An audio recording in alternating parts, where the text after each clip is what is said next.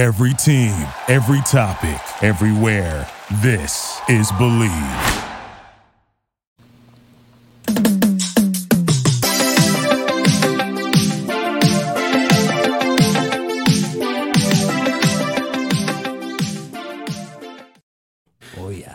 Welcome to the number one Bengals podcast. I'm your host, Eddie McDougall. I'm joined as always by Dr. Hoji, Dr. Gizmoji, and John the Brain Sheeran. Right. It's been a couple of weeks since we've seen Dr. Hoji, who has been hiding his face, not because of the Bengals' lack of success or monumental disappointment of a year. I don't know. I think it is, Hoji, you want to tell them about the work you've had done? Just a little bit of microblading, filling in some gaps in my beard that, weren't looking good and stuff. And right now it's kind of reddish, so I'm a little embarrassed. But I'll be back soon, kids. Yeah. And I noticed my mustache is starting to get a little patchy. And really, with the Bengals season being the way it has gone, there's been a lot of time for us to think about other aspects of our lives, John. Yeah. Be a little vain, do a little self-care. Need a lot of patchwork, I guess. Kind of symbolic. The team needs a lot of patchwork, John. Yeah, John. I look great. I don't need patchwork. No, John looks fantastic. He's never looked better. But John, here's the thing. We'll get to Joe Burrow. We'll get to Brian Callahan. We'll get to the play calling and Zac Taylor's decision to play Burrow. We're going to get to all of that. But you mentioned patchwork, and that phrase is often used for the offensive line. And John, the tackles don't seem to be the problem for once with the offensive line. We're starting here. Sure, I guess. Yeah, Titans are really good up front. I think if we had a show last week, we would have talked about that. Jeff Simmons is pretty much on the same level as Aaron Donald to me and Chris Jones. They do a really good job of delayed pressures up the middle, overloading one side, stunting game work, whatever the case may be. It's confused the Bengals offensive line for years, no matter how talented or untalented that group is. It's what led to a lot of those pressures. Like, a lot of people look at the blitzes that the Bengals kind of got caught up with the Titans. Yes, the blitzes did work, but there were plenty of times where the Titans just rushed 5 and they just schemed the pressures and schemed those rushers up really well. They looped them around the side. They had one where it was like the middle linebacker was standing up, and all of a sudden he's on the other side of the line of scrimmage and he's got a clear shot on Burrow. And that's either because the play didn't develop as quickly as he wanted to, Burrow didn't throw the ball as quickly, or the offensive line just didn't pick it up. There was a lot of stuff like that with the offensive line. But in general, I don't know. Like, Orlando Brown and Jonah Williams are basically playing at the same level. They're playing fine, but you're seeing still a lot of lumps from Cordell Wilson. You're seeing imperfect plays from both Ted Karras and Alex Kappa because they are both imperfect. It's a lot of things going wrong when the offense isn't operating at the way that it should be right now with the offensive line. And the defensive lines, John, correct me if I'm wrong, they know Burrow can't escape in the pocket, can't step forward and sneak through the middle of the field. And so they're attacking on the sides, and these guards and these centers, they're just like, they don't know exactly what to do, how to help hand them off, or help take on the handoff. So okay, so elephant in the room then. Yeah. If you have a quarterback who is basically immobile, who can't get the power into the ball because he can't really use one of his legs, you got someone with a potential Achilles injury if you strain the calf further. The question that a lot of Bengals fans are asking, and in fact one reporter asked, and Zac Taylor got mad about, why play him at all at this point? John. Here's the philosophical reasoning behind it. When the season started and Burrow was getting back to 100%, I think in their minds they thought, okay, he's not going to be completely himself. They just got to survive a couple of weeks while he gets back to where they expected him to be. And then the game against the Ravens happened. He suffered a setback, and they kind of got back to square one. And at that point, they realized, oh, this guy is not going to be where we thought he was going to be. But we still think that there's a chance that he could get back to that point in a matter of just weeks. And like, in their minds, like, clearly they think that Joe Burrow, this version of Joe Burrow, gives them a better chance to win than the best possible version of Jake Browning, I guess, because Jake Browning is healthy and he got plenty of reps in training camp the preseason. And if they're not going to him at this point, then they won't go to him unless they feel like they absolutely have to. issue is they're not that far off from that because this is a bottom 5 offense, even with Burrow taking the snap and not being an efficient quarterback that we know that he is. This came down to a plan that was just completely disrupted by what happened to Burrow in week 2, I think. And they're just banking on things kind of getting back to normal. But as we know, hope is not a plan. Unfortunately, their contingencies just aren't nearly as good as the offense.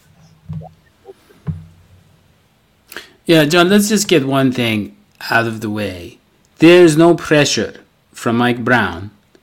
Like, hey, I paid all this money, I want to see him out there. There's no sort of like, hey, this looks really bad that we spend all this money. No one actually said that. No, that's what I'm saying. Yeah. No, a lot of people have said it. A lot of people are saying it. But John, I just want to be clear. Zac Taylor, here's my interpretation. Zac Taylor has hitched his wagon to Joe Burrow, and he knows that. And so anything but a healthy Joe Burrow, in his mind, the offense is just going to collapse. Joe Burrow was a question mark going into the Rams game, and then they said, he might start, but he won't finish. And then they said, oh, he finished, and we won, and he was moving okay. And so that kind of sent a message like, oh, let's just keep putting him out there, right? Like, okay, he's healthy enough. Yeah. No, I think you're seeing the whole thing wrong. Look, this is not Zac Taylor's team. This is not even Mike Brown's team anymore. This is Joe Burrow's team. When you have a starting quarterback who wants to play and insists on playing, you kind of got no option but to play him. So the fact of the matter is, even if Zac Taylor didn't really want, even if he thinks it's not the best thing to have Joe Burrow start, if Joe comes to him and is like, no, I want to play, I can play, he kind of has to let him play. And he's putting the responsibility of his calf on his own shoulders. And Joe, we know that's the kind of guy Joe is. I think Joe is the kind of person who might, in this particular situation, not really be recognizing his own limitations. And I don't think there is anybody in the team that can tell him no. And if you sit a quarterback who doesn't want to be seated, that creates all kinds of tension in the locker room. And you got to keep Joe happy. It's Joe's team. At the end of the day, it is Joe's team, and Joe is the one who wants to play, like it or not. There's already, I think, palpable tension in the locker room, compounded on the fact that if they don't get this right instantly, as soon as possible, then the season's kind of over at this point. If Joe is strong-arming his leverage into playing, which I don't think he is, by the way. I think he's saying that I'm good enough to play and finish the game. So the Bengals are like, okay, then we'll do that. But there's definitely pressure on the coaching staff figuring this out, because if they are going to play with him, and by the way, they don't have to play him. Like, they can just make the executive decision to say, hey, we feel like while you are not 100%, we might get better results. We feel more comfortable getting better results from our alternative, which would be Jake Browning. Clearly, they don't think that. So, as you said, if they're hitching their wagon to play this guy and he's not 100%, then they need to do everything in their power to get the best possible offense. And they just haven't made the necessary adjustments to do that. And they're trying to run an offense where Burrow is his usual self when he's processing everything great and his mechanics are perfect. And that's just not been the case. So something's got to give in this point. Either they have to make these adjustments or they have to sit the guy. Okay, let's get this off the table, because we know the McCarron truthers are out there. Yeah, that's what I want to ask John. Why is he not an option? Why is No. Well, it's been about, a week and a half since we signed him. Almost 2 weeks since we signed him. That's what I'm saying. I'm saying, John, he's a 34-year-old veteran quarterback, been in a few systems, been in a few leagues, John. Not every quarterback has been. He's basically multi-dimensional, John. John, he first of all, let's just be clear about AJ McCarron. His limitations are with his arm talent, as they call it. But all the intangibles, you agree, John. I mean, that's kind of tangible. The model is tangible. But I'm saying the intangibles, I'm saying the aspects of the game, the mental aspects of the game, the composure, he has it all. You would agree. I mean, so in that sense, 2-3 weeks for him to pick up the offense, I mean, right? The question is, it might not be better than what we have with Burrow, but certainly it's better than Browning. Why does everybody say Burrow than Browning? Why not Burrow than McCarron? John, Because he's the backup. He's on the roster. Like, that's not. He was signed to replace Browning. Let's be clear. Look, Simeon was signed to challenge and probably they thought was going to replace Browning as QB2. He's a nice but man. No. Not a good quarterback. Well, he's too sloppy, John. He's too sloppy to start for a team like the Bengals. Yeah. He's a sloppy Brown. A lot of Brownings that he delivers on the football field. Yeah. The way that you guys are talking to AJ McCarron is a way that, like, you just assume that he's going to win at all costs. No. He's very competent. John, he took over a team that had started 8-0 in 2015, and he held them above water. You agree? Yeah. The end of the season. So he can take the responsibility of a contender. We can't be snobs here and completely dismiss his performance in the XFL. I'm not.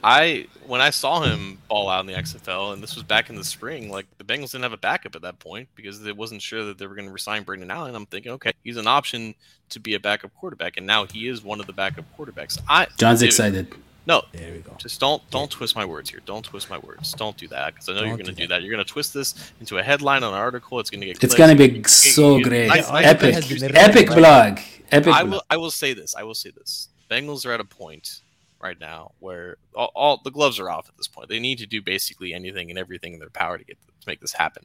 I don't think that you can just throw in McCarron and he'll just lead an efficient and offense that's perfectly in line with what they installed. However, the team is set up to a point where McCarron can play, I don't know, hero ball, and maybe you get something out of it, which again has been more than what they've gotten in 2 of these past 4 weeks when they've scored 3 points against the Browns and Titans. I think there's a chance that it could definitely work out just because the rest of the team is still set up to, like, win right now. I think in their minds, though, they want this thing to work the way that they want it to work, and they're not ready to do that. John, I have my headline. Bengals' only hope is McCarron playing hero ball. Mm-hmm. That's what I got from you. That's a good quote, John. Thank you for that. Good headline, John. No, but that's I like the way John put it, hero ball, because the fact of the matter is you've got Jamar Chase, you've got, I don't know if you've got T. Higgins, fine, okay, forget it. But you got a lot of other guys there. You got Boyd, and you throw that ball up. I don't care who you are. You throw that in a crowded football field. The chance of Jamar Chase coming down with that ball is actually pretty high. Let's be clear, John. Burrow with his calf, and some other people have pointed this out, Burrow doesn't have the big arm. He doesn't have the big hands. He doesn't even have normal-sized hands. And so with Burrow, a lot of the torque, as they say, and the velocity comes from his footwork and his twisting his body, the things he can't do now. Well, guess what? McCarron, he does have a calf. His calves, they work. And he can twist.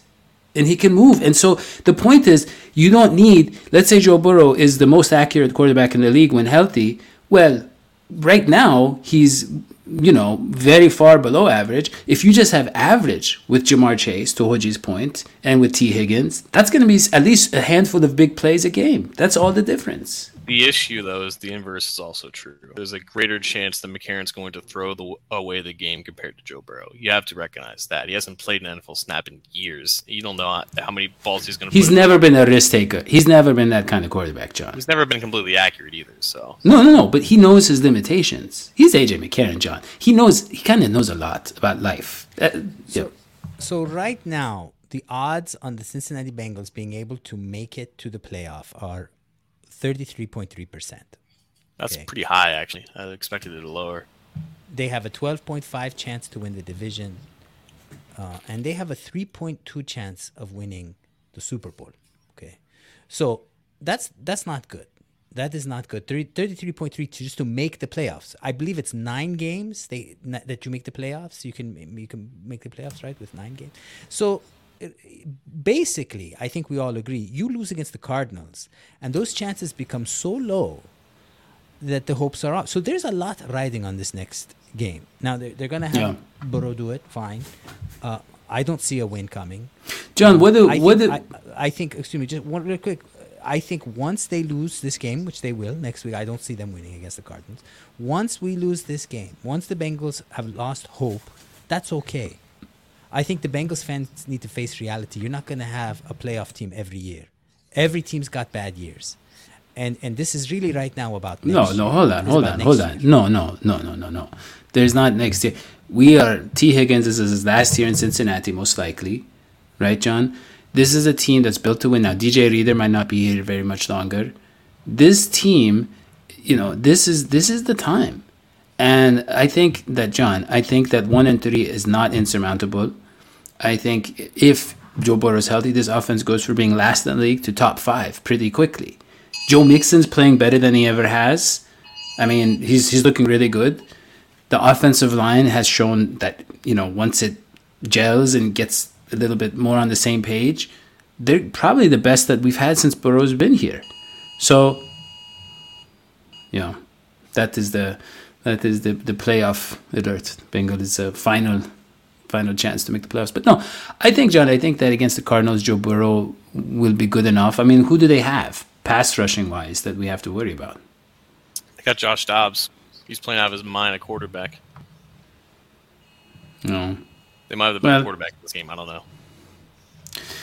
Well, I think if Burrow struggles in the first half, it's time to put McCarron in there. That's what I think. But of course, do. So wait, T. Higgins, we're losing him this year? I always thought that was still up in the air. I thought we weren't sure that we're going to lose T. Higgins. I mean, would he refuse to play under the tag, John? I mean, that's the only option. I think he'll try to fight to get an extension again. I think they'll work harder to do that compared to Bates. But yeah, I really should talk to him. He and I are friends now. We did the show together. Yeah. Government alert. That was on our phones. Was that the first ever national wireless government alert? I think it was. That's a moment for this show. It happened on this show. We got to experience it together. And maybe that's a sign. Maybe that's a sign that the Bengals will win, that Joe Burrow's calf is going to feel better. Because, John, the bright side to all this is I believe these calf injuries can improve precipitously and quickly. I believe that a calf injury, because soft tissue injury like this, it can actually get better pretty quick, right? John? Is John frozen? Oh, I don't think we have John anymore.